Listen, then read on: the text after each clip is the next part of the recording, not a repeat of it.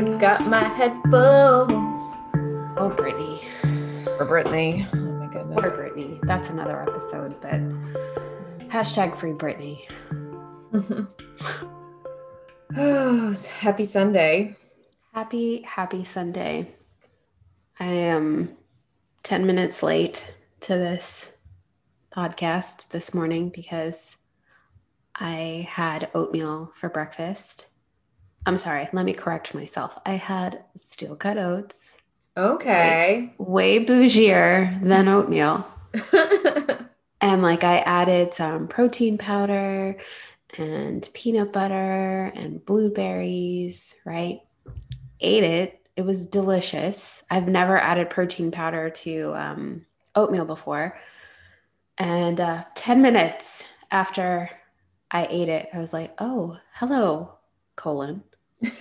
Nice, nice to hear from you. Was not expecting to hear from you right now, but I will answer it. I will answer the call. Everything's in working order. That's a good thing. Well, basically, we start out in life as toddlers, and our parents have to plan every car trip around our bathroom behavior, and it just goes right back to it as we get older. Oh my gosh, too funny. Too funny. So before we announce what this episode is about, I would just like to read for you this meme that one of our super fans posted. Okay. Don't let anyone treat you like free salsa. You are cheese queso. You are queso. You are queso. Cheese dip. In queso, you forget it. You are cheese dip, baby. You are cheese dip. With nachos. Oh, yeah. That's cool. We have super fans.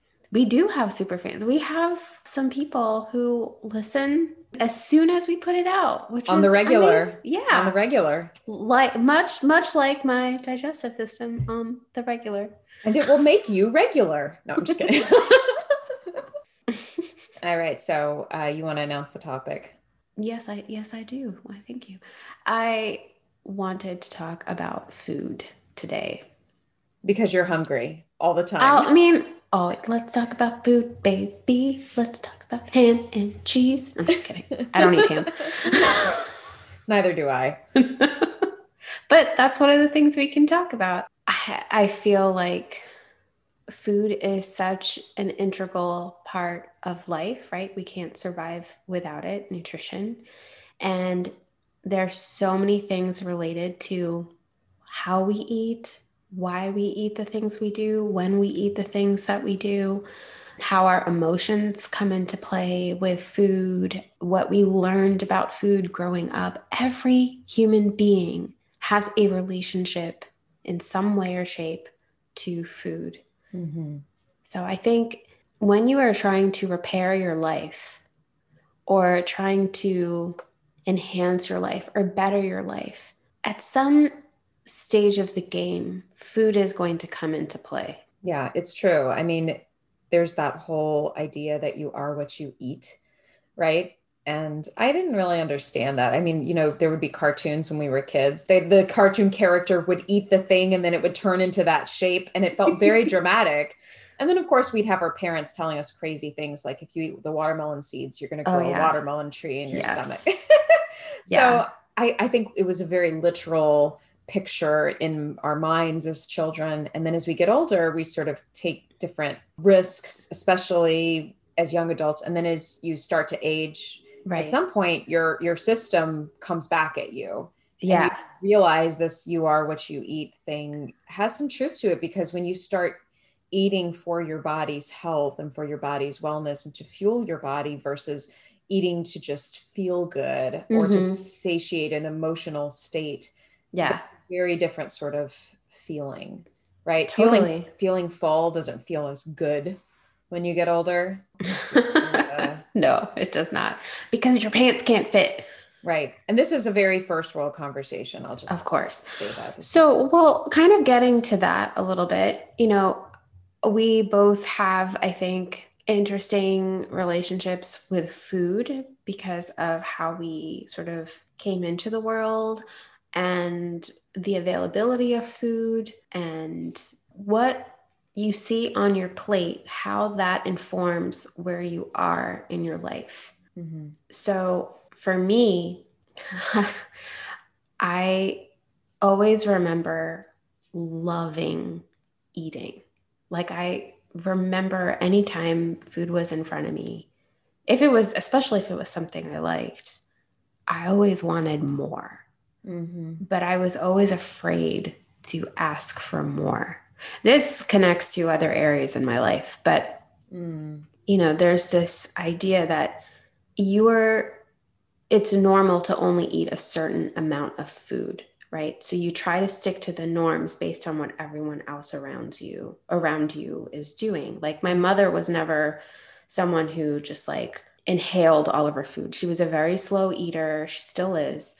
And they say when you eat slowly, you get full faster because you're giving your brain enough time to register the hormones that your stomach is releasing, going back up to the brain saying, I'm full, stop eating. So she was a slow eater. Mm-hmm. My brother was also a really slow eater. My father like inhaled his food, and I also inhaled my food. So my dad and I always had a tendency to eat more than we should have. But again, because I saw my mom and my brother eating smaller quantities, I always felt like I had to do the same.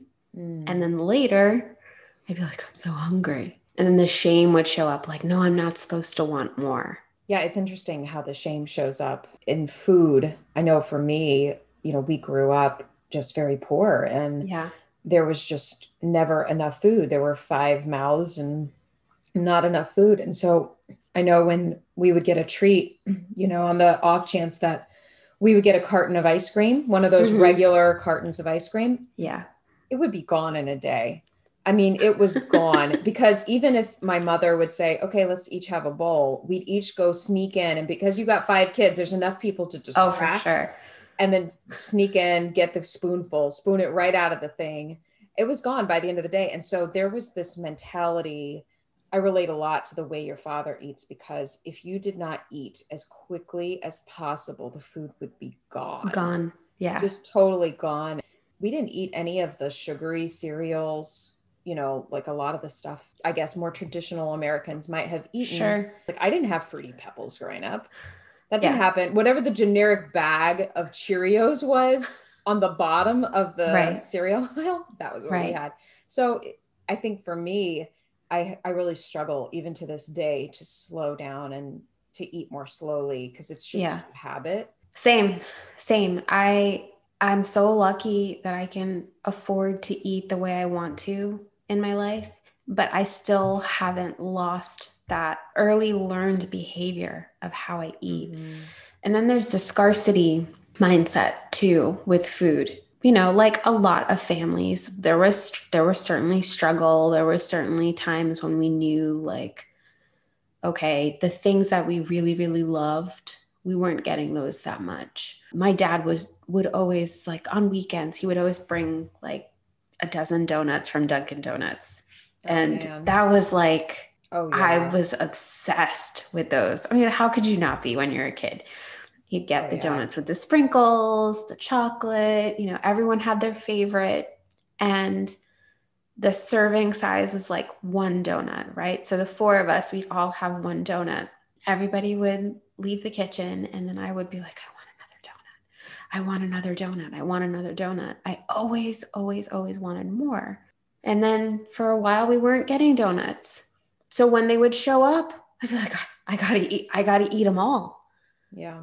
I still have this. There was a jar of M&Ms that my husband got and he had on the counter. I put everything in jars because I like to see what's inside, and also it's the hipster. Hold on one moment. Is this the first time you're saying my husband on the podcast? That was a slip. I slipped. Do you need to restate this? No, I'm sticking to it. He's my husband. Okay. I'm just checking because this is being shared. Oh, geez. Okay. Continue. M&M's husband. Tell it all the little pieces. Yes. So there was this jar it was mixed with the peanut M&Ms and then the ones that were filled with peanut butter. So there was maybe, God, I want to say like half a cup left in this jar. And it's one of those like really tall jars. And I'm looking at it and I'm feeling triggered. I'm feeling like well, there's only a little bit left. I need to finish it. Because in my head, there's this voice that's always like, finish it. Kind of like like a hazing, like I'm being hazed by my By own yourself. mind. Yeah. So I'm looking at this. I'm like, no, I know what's going to happen right now. I'm about to binge. I'm about to eat all these M&Ms because that voice in my head is like, finish it. So I got a smaller mason jar, poured it all in there, closed it. I'm like, look, this jar is full.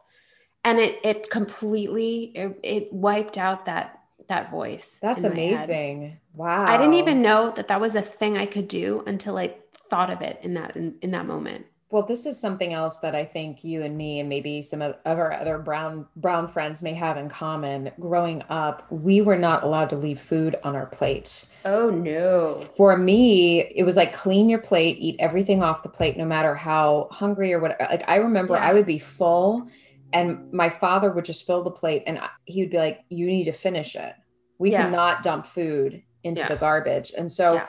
I think that's obviously a different world mentality Oh, where for it's like sure. food has been scarce, eat everything. And so I noticed growing up, the other kids would throw a lot of food out. Yeah. I noticed the same. And it felt sacrilegious to me. Yeah. I just thought to myself, if only their parents saw. But then I would go to their houses eventually, because I didn't go to many houses. But eventually, when I went to people's houses and I saw that their parents were throwing out food, Yeah. this was shocking to me, Horrifying. horrifying. And so for me today, it feels like a rebellion to leave any food on the plate. So that portion control thing, Yeah. real, like what you were doing with the M&Ms, that's like portion control. You were like, okay, because that was almost like on a plate, being that Yeah. little bit in that big jar, I have to move it to this other Yeah. container. I have to intentionally put something on a smaller plate or just intentionally only portion it Heavier off. plates too. They have done studies on what kind of dinnerware you use and how that affects your feeling of satiation. That's a fun word. Interesting. Satiation. Just shake a your satiation. When Andy and I moved in together, he had really, really heavy dishes. And so I only really use his dishes because when you put the food in a heavier plate, it feels like you're eating more. Yeah. So that's really helped. I have to finish every single thing on my plate. So I eat with smaller plates. Mm-hmm. That's one of the things that has really helped. And I will tell myself it's okay if I want to take more, take less first.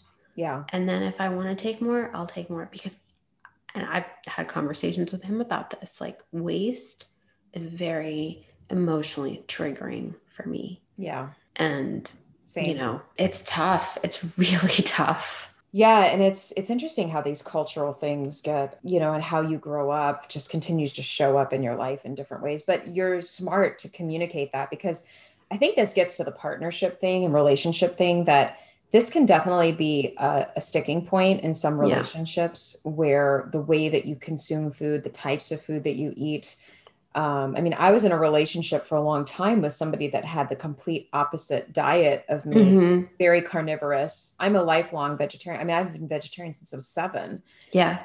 And I'm one of those vegetarians. I will eat everything else except meat. So Yeah. so Yeah. I eat a lot, but I think I was told for a long time that, I didn't eat enough of the right things. So tell me why you're a vegetarian. So basically what happened is I was a voracious reader as a small child, and I was in the store with my mother, and they would have the magazines. I pulled it off of the shelf reading it while I was in the grocery line with my mother, and there was an article about baby cows, veal. Yeah. And it was the first time that I made the connection about where meat came from. I did not realize I guess I didn't It's make that hard to make that emotional. connection. Yeah, the emotional connection sometimes it seems so obvious when you look back. Like, how did we not know that chicken was chicken? How did we Right. not know that bacon came from pigs? How did we not know this stuff? Right. But we never were instructed to Right. stop and think about what is on your plate, where it came from, Mhm. what the process was. Because we're not farmers. We don't have connection to that anymore. We don't have that Exactly. appreciation anymore. Exactly. And this is from, I don't know what this plays into it, but when I was born, we lived on a farm, probably until I was almost 2. And I have vague memories of that. Like it's not Hmm. a long memory, but it's like glips, and there were horses and there were sheep, and I think there may have even been some chickens at some point, but I have some memories of that living in the Midwest. Yeah. And I don't know how that plays into it, but I just remember animals and I love animals. And so when I made that connection, I started crying and I asked my mom about this, and my mother told me the truth. And I will Yeah. always respect and honor my mother for being honest and Yeah. truthful with me. And she told me that she had been vegetarian before she met my father for a little while. She was doing the hippie thing, right? For sure. She was doing the flower girl thing. So she was vegetarian for like a couple years in her 20s, and she just told me she understood. Now she didn't know this back then. The language that we have for it now is that she was empathic, and so was I. And Right. now I know what that means. So once I knew what it was, I then knew I was absorbing the energy of what I was eating, Of and course. I could no longer participate in that. And it was a very upsetting thing for my father, who really reveled in just feeding Yeah. his children whatever Yes. he wanted them to eat and making a show of it. It's a cultural connective thing. I don't know what I don't know how to explain it, but when you cook meat, first of all, meat is synonymous with wealth, especially in India. If you can afford to Yes. cook your family meat, that means you're doing really well. Yeah. So there's a celebratory aspect to how meat is cooked in India. Like that's why it's one of the most sought after dishes, and Mhm. they smell and taste incredible. So if you are rejecting that, it it's easy. I could see why, you know, You took it you personally. yeah. It was he used to take me on little road trips, little business trips with him. And even though my father was a very troubled person and could be very volatile in his behavior, when we went on our little trips together, he treated me in a very special way. I felt like, I got to sit in the front seat because I never got to sit in the front seat. There are 5 You were kids. the only kid. I was the only kid. You were the only kid. Yeah, and he would feed me anything and I would eat it all, everything. And I was such, this, I'm agreeable, I'm accommodating. Yeah. So he could bring me anywhere and introduce me to anyone. And I would just be like this circus act. I could sing, I could Yeah. dance, all of the stuff. And so once I stopped eating meat, he stopped taking me on those trips. Oh gosh. And that severed a piece in our relationship that never really came back. Now eventually he would start cooking more vegetarian food for me, Yeah. but I think it was a very hard thing. And the other thing was, it was in direct antagonism with the way we were living our life, which, there were moments where we had money. It would be like all of a sudden we had money and buy the Right. things when he would make a sale, and then there would be no money. Yeah. And so it was just one of these odd dichotomies. But my mother, she really respected my choice Yeah. and she supported me. And so I had to sort of, at first, she would make something for the kids and then she would take the meat out of this portion. But eventually, what ended up happening is I just started cooking for myself, very Yeah. young age. And when they first started coming out with there was just one box. They were Morningstar Farm patties, Mm-hmm. and my family called them chemical patties, but I would make them in the microwave. But I could have my veggie burgers. And when that changed everything, and Yeah. I started babysitting, and I would buy them for myself so that I could eat. Yeah. When I was like 11, I started babysitting. This is what I always found so crazy about vegetarianism. It's everything you normally eat except without meat. It's one less ingredient, yet people make such a big deal. Like you're in a cult or something. What? You're a vegetarian? You don't eat meat? What? I know. It's I it's know. so dehumanizing. And like I've eaten all the things, right? Yeah. I've been a vegetarian, I've not been a vegetarian. I grew up eating meat. I grew up eating everything. And then around the age of, I want to say 11 or 12, our family as a whole just stopped eating beef. No burgers, nothing. Let me just say, meat is not something that in our culture at least that was consumed every day. It was like once or twice a week. Mm-hmm. At least in my household. Like we had mostly a vegetable based diet. And then like the weekend would come and then my dad would make chicken or we would go to a barbecue or something like that. Or if nobody felt like cooking one night, maybe we'd go get Burger King. But it wasn't like a staple of our diet. So giving that first thing up wasn't a big deal. I remember the only thing I ever really missed when we gave up beef was we would get Chinese food. And Chinese food, they had these beef sticks. And this was in Long Island. This was in New York. And I've never seen this on a menu before. Hang on, Like change down your here. accent. You're talking about Long Island. That was in Long Island. I've never seen that on a menu here. But they were so good. Like they was so delicious. So delicious. Like it's basically meat on a stick, right? And when you're like 8 years old, you're like, this is fun. I'm holding a stick. It's got meat on it. Yeah.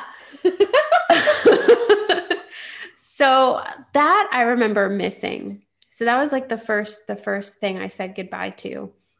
And then in my early 20s,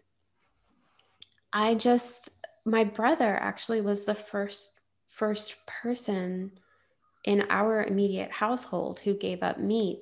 And I think part of it was he was exposed to a lot of different things in college. And maybe part of it too is like feeling a little rebellious, wanting to, try something different. But he gave up meat for like a year, I think it was. And that was hard for our family because we were all eating it. And then he wasn't. Mm-hmm.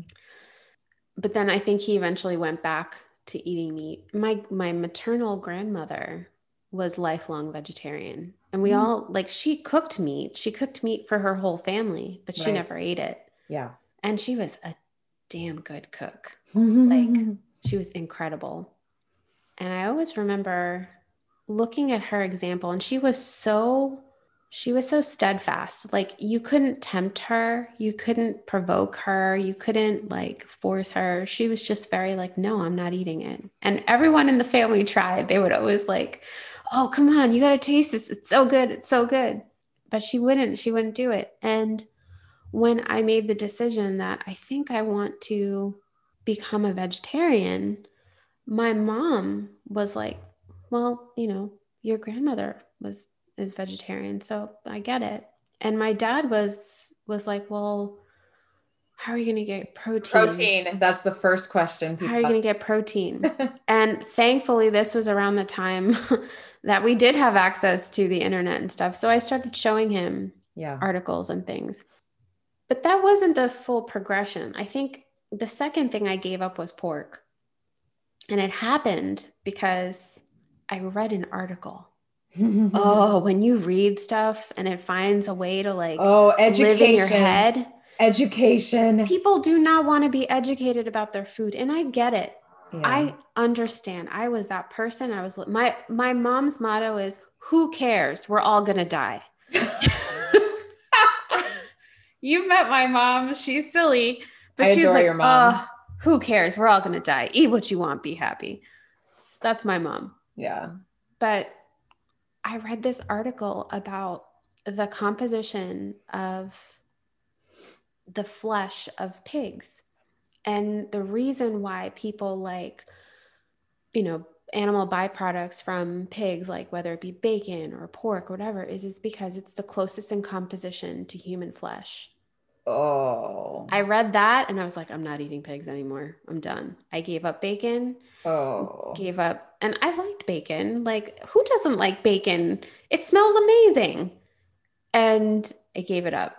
I never ate pork in my life because that was, I mean, the other thing was growing up Muslim, you just don't Right. eat pork. Sure. So I've never tasted it and I've never liked the smell. So I didn't have that Yeah. bacon thing. But I know a lot of people say, what did you do with, how did you give up bacon? And for me, it was like, I never had it. I Yeah. never had it, but giving up something that you have Yeah. enjoyed with your family. And I think for a typical American breakfast where you've had sausage Bacon, egg, and sausage, sausage. Yes, for it's, sure.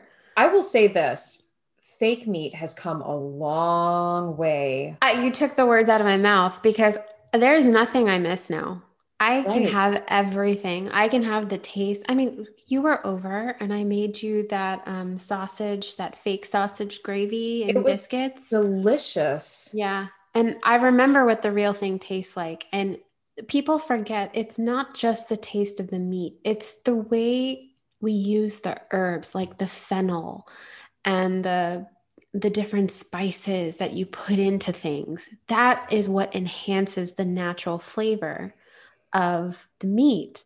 So I got creative and learned how to make things taste similar, not exact, but similar to what I grew up having. So gave up pork. And then after that, I was like, okay, I'm used to not eating this now. I think I'm ready to give up chicken. I didn't give up everything all at once. And I had a rule growing up that I wouldn't eat meat outside of my house because I didn't Mm, trust the way it the was way, prepared. yeah, I never trusted the way it was prepared. So the only meat I was really eating was when my dad would make like butter chicken or tandoori chicken or, lamb.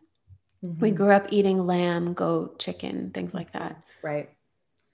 That was the only thing that like gutted me a bit because my dad's cooking is so good.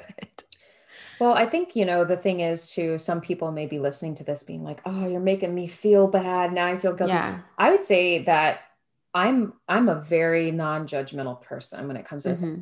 I was a very judgy little vegetarian I mean, Sure. when I became vegetarian, I went around telling everybody if I saw, I mean, if we went by McDonald's and people were getting food, I'd walk around being like, that came from a cow, moo cow. Like I was a little bit of Oh my yeah, God. not You were bit of smug a about it. princess. Yeah, I was a Yeah. little smug about it. And my mother took me aside and she said, "Sweetheart, you really cannot talk to people like that. Right. People have to, just like you made your choice, people have to make their choices." And so I had to learn a different way. This was my early PR career.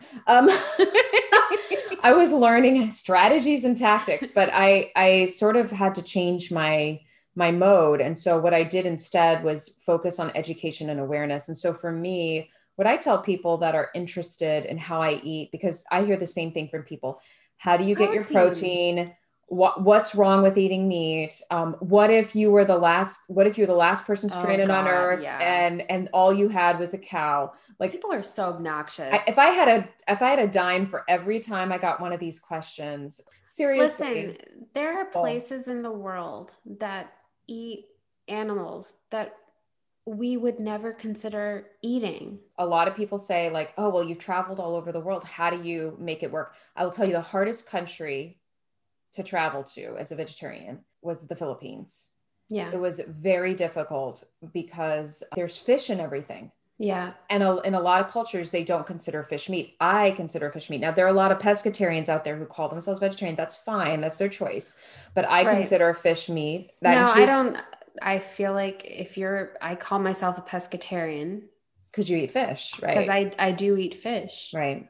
They're sentient beings. Yeah. So it was very hard there because there's fish and everything. So there were meals where I would been, because I was on a month-long trip there as a study exchange, where I would have been in the car driving for hours, haven't eaten anything since breakfast. I remember one day I showed up at this banquet they had prepared for us.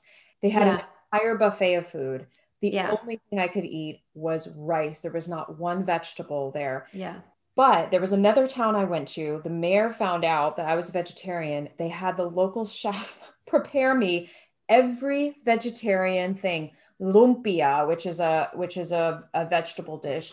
I had durian, which is that smelly fruit. Yes. I had, I mean, I don't even know what I had, but they piled these things like probably 7 plates on this table. They said, eat. And they sat around watching me eat. And I felt obligated to eat Oh everything on yeah. this table, Yes. but you can find things to eat as a vegetarian. So for the people who are like, oh, there's never enough to eat, I'm never hungry now. Thank goodness I'm not poor anymore. Right. And I've moved up in the economic ladder. But this is also why I feel very passionate about people having access to food, but Yeah. also understanding that they have a choice in how they consume food and to do so with intention and mindfully. And, some people have gotten into the meatless Mondays Yeah.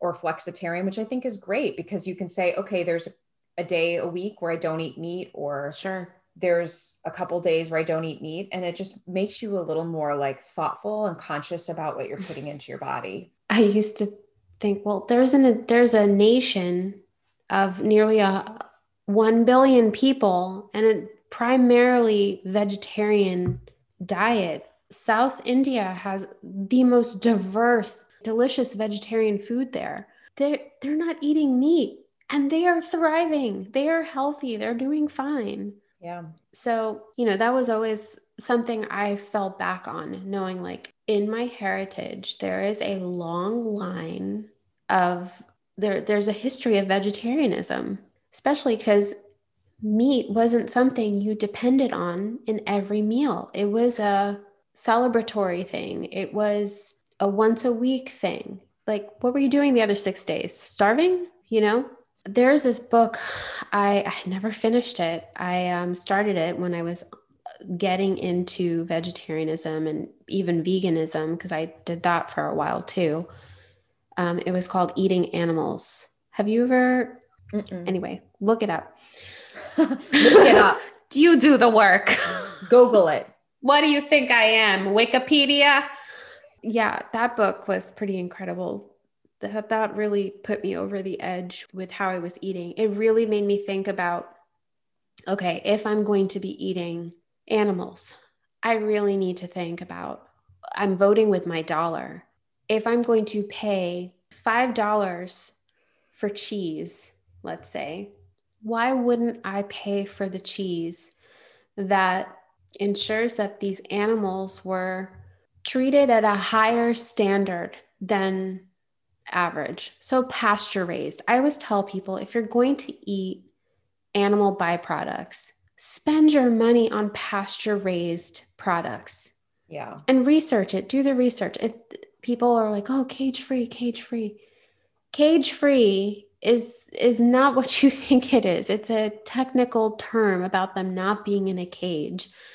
If you're wanting to eat and have the most ethical treatment of the animals, go for pasture raised. It is expensive because it's not the norm. Well, that's the funny thing about being vegetarian. I had kind of a running joke that I was a cheap date because because most of the time growing up, the only thing that was available on the menu for vegetarians was salad. Yeah. And so it's like a salad, maybe if there was a soup, a vegetarian soup. So that would be like my dinner if I ate out. I didn't eat out very much. I never ate out growing up. It's been really gratifying when I moved to this area in DC where there's just so many more options. And now, of course, today in most places, there's many more options of meatless dishes, but it's the best time in the world ever to be a vegetarian. It really is. Or to try different things. Yeah. But I think the big thing is like, when you think about food, we all have a different relationship with food. And I know you and I have been talking about sort of the conscious nature of eating. Yes. But it also extends to other things. Like I know at some point I consciously gave up soda. Same. In 7th grade, because my father he would drive long distances and it's Florida. So you get a ton of those, what are those, love bugs on the windshield? Oh my God. Yes. So he would pull over and he would get a thing of like soda pop, Coke, Pepsi, whatever. He would put it on the windshield, and you would, Yes. and then he'd run the wipers and those things would just come right off. And I just remember at some point I connected that with my stomach, Yeah. what that must be doing to my stomach. And I didn't want it anymore because I Yeah. loved soda as a kid, or from the Midwest, we call it pap. Pap. Pap. So I just was like, I don't want that. Now, every once in a while, I will have a ginger ale, especially when Listen, my tummy is rumbly. I there will. is nothing wrong with enjoying something once in a while. Once in a while. I gave up soda as well in my 20s. And the reason I gave it up, in part, was because I saw it could be used as a cleaning product. Mm-hmm. That was part of it. The other part of it was it's really bad for your teeth. It's really bad for your teeth. The carbonation is so bad for your teeth. That was another. I mean, we still always have it in the house, like pizza and Coke. Like that was a It was a thing. thing. Ginger ale and Coke, ginger ale and pizza. But after I saw like all these studies about how carbonation is so bad for your teeth, it degrades the enamel and all that. I was like, it's not worth it. And also Yeah. it's just a carrier for extra sugar. So That's a I gave it whole up. other Yeah, that's a thing whole too. other subject. So I I gave it mean, up. And I do have like Andy drinks a lot of diet soda. I'm not a huge fan, although I do see the allure. And like sometimes if he's poured himself a glass, I've told him like now that we're together, you just have to know that as your partner, I'm entitled to a third of everything that you eat and drink. So if you're I like how you've it's set a mathematical measurement. no, I told him like you just need to know that if you put, a bowl of popcorn for yourself, I'm going to eat a third, even if I said I didn't want any. That's right. It's just, you just have to know that and then prepare accordingly. So, like, if you go out and get fries, guess what? A third of those are my property. Eat them in the car if you don't want me to go after them. Oh man, that is so funny. The sugar is interesting. I became much more intentional about sugar when I started putting on weight. Like I was the Yeah. same weight after I started running. I lost weight. I got myself in shape. I was the same weight for many, many years, probably like, I don't know, 8 years or whatever. And then Yeah. when I got married, I was with somebody who ate really big portions, who ate Yeah. much more typical American food. Right. And my plate, you've probably experienced this too, where it was like, he would just, we ate very differently, but so we would Yeah. find the things that we'd eat and they were just bigger portions. And Yeah. I was just eating kind of the same size he ate. And I realized after a while, it was like, I can't keep doing this Yes.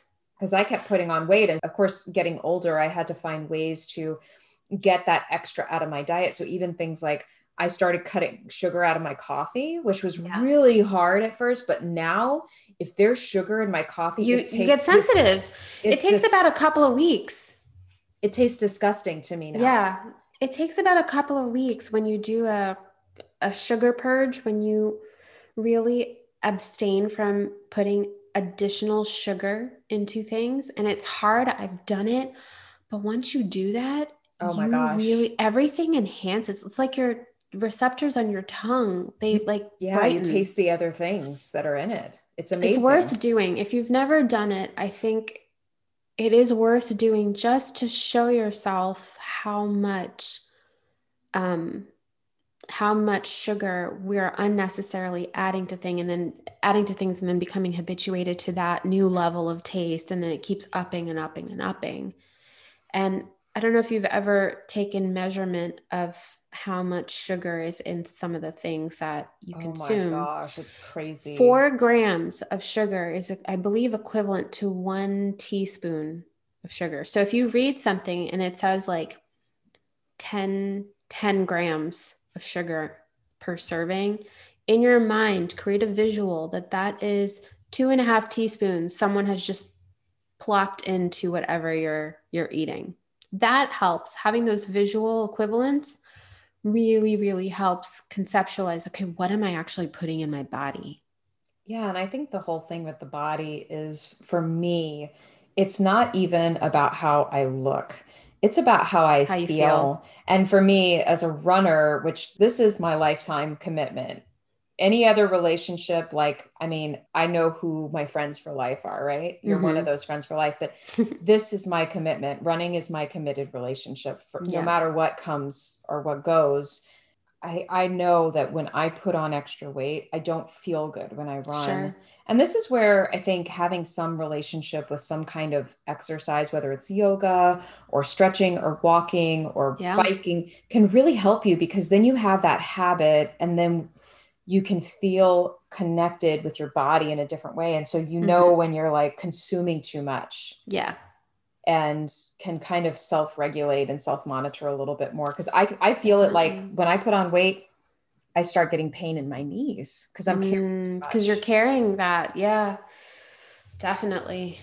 That's super important to know about your body. And everybody's body is different. It And is. everybody can carry comfortably a different amount of weight and all of that. But kind of coming back to the food thing, I guess the reason I really wanted to bring this up is because we're all sitting at home. Hmm. Most of us are sitting at home, and food can very easily become our new source of entertainment, and we can lose that ability to be mindful. I know I'm super guilty of it. Like, it's just You get bored and you eat. comforting. It's comforting, and if you have access to food, food will always be there for you.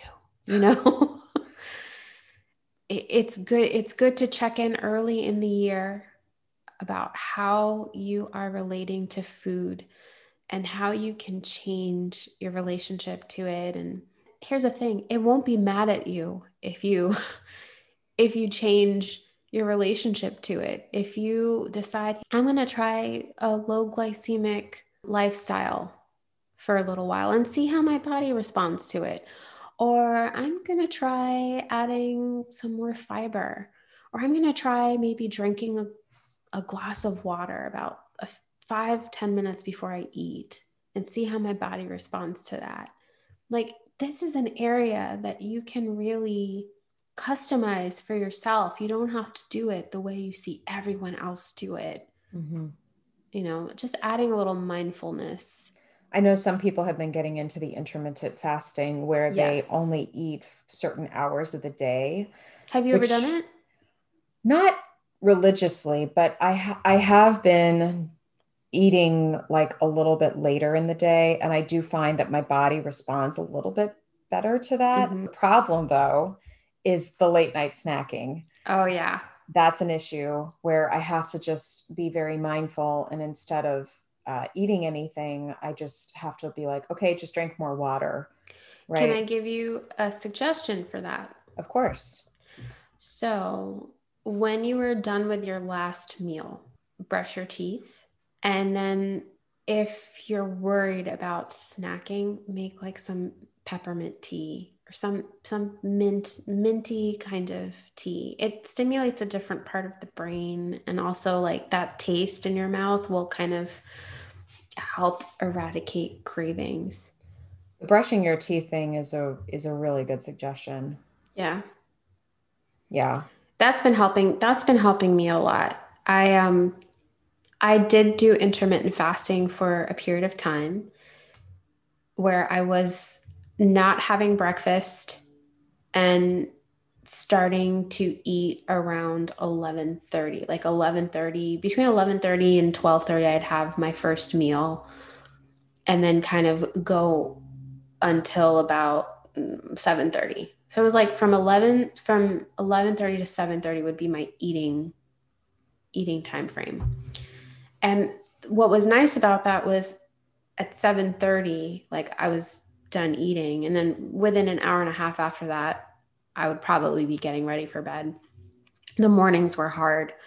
It got easier. The big thing with me is I have to be mentally occupied, because if I'm not mentally occupied, I'm thinking about food.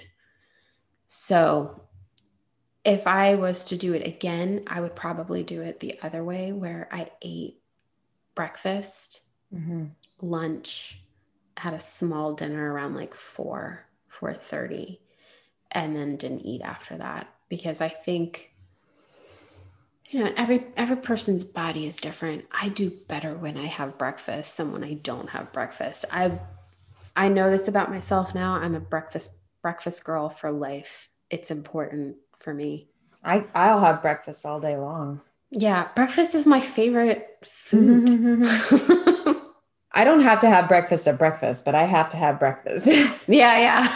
Breakfast for dinner, though. Like, oh, who doesn't love them some breakfast for dinner?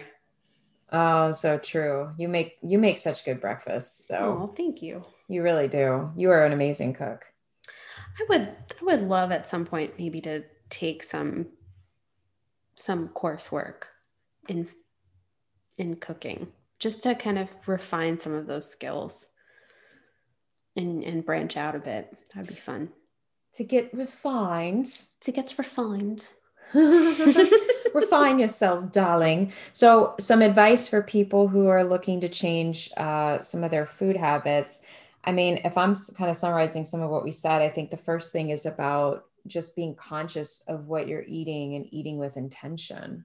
What else do you think is important? Use heavier plates, use heavier dishware. I'm telling you, it sounds crazy, but it makes such a difference because we process information through all of our senses. So when you feel the weight of that kinesthetic sort of sensibility of like holding it in your hands, it sends a message to your brain that there's a lot here. That's good. That's definitely one. Drinking a glass of water, whenever you're feeling a craving, our brain sometimes doesn't get it right. It can confuse things. So consider flexitarian eating, where there are some meals you eat without any meat. Yeah. Pasture raised sources of any animal byproduct, whether it's dairy, eggs, meat itself. It's hard, but I really feel like if we put more money into these more ethical places, they will eventually start to take over, and that will become the norm. That would be nice. Yeah, it would be. You are what you eat. I'm oatmeal. I'm good for you, and I'll make you poop. I've been accused of talking about intestinal things a bit more than expected on this podcast. I just want you to know I have no shame about it. So come at me. Come at me. I'm ready. And Amy's flashing some gold rings at me while she's got her own mafia over there of dogs that are going to come at you. Yeah. We will mess you up. Oh my goodness. That's too funny. I know. I'm super preachy about some of this stuff, but no, I think it's good. I need to be reminded, and I think we've all been we're coming up on a year of lockdown, not lockdown. We're coming up on a year of quarantine behavior, I should say. Yes. So where we're having to not be gathering and doing things in a non-traditional way. And the food thing, I mean, there's the quarantine weight is a real thing. A lot of people have put on a lot of weight, and me included. Yeah. And so it's figuring out how to manage things, because it's not sustainable, right? No, it's not. It really is not. I find for me, if I am not trying to make my plate look fun, I get depressed about what I'm eating, especially if I'm eating healthier. Party on the plate. Yeah. So I try to really make it a spectacle, a show, so that you're eating with your eyes too. And don't forget that. Yes, food is fuel, but you're allowed to make it look special. So put in the effort, even if it's just you. Like your worth. Don't let anyone treat you like free salsa.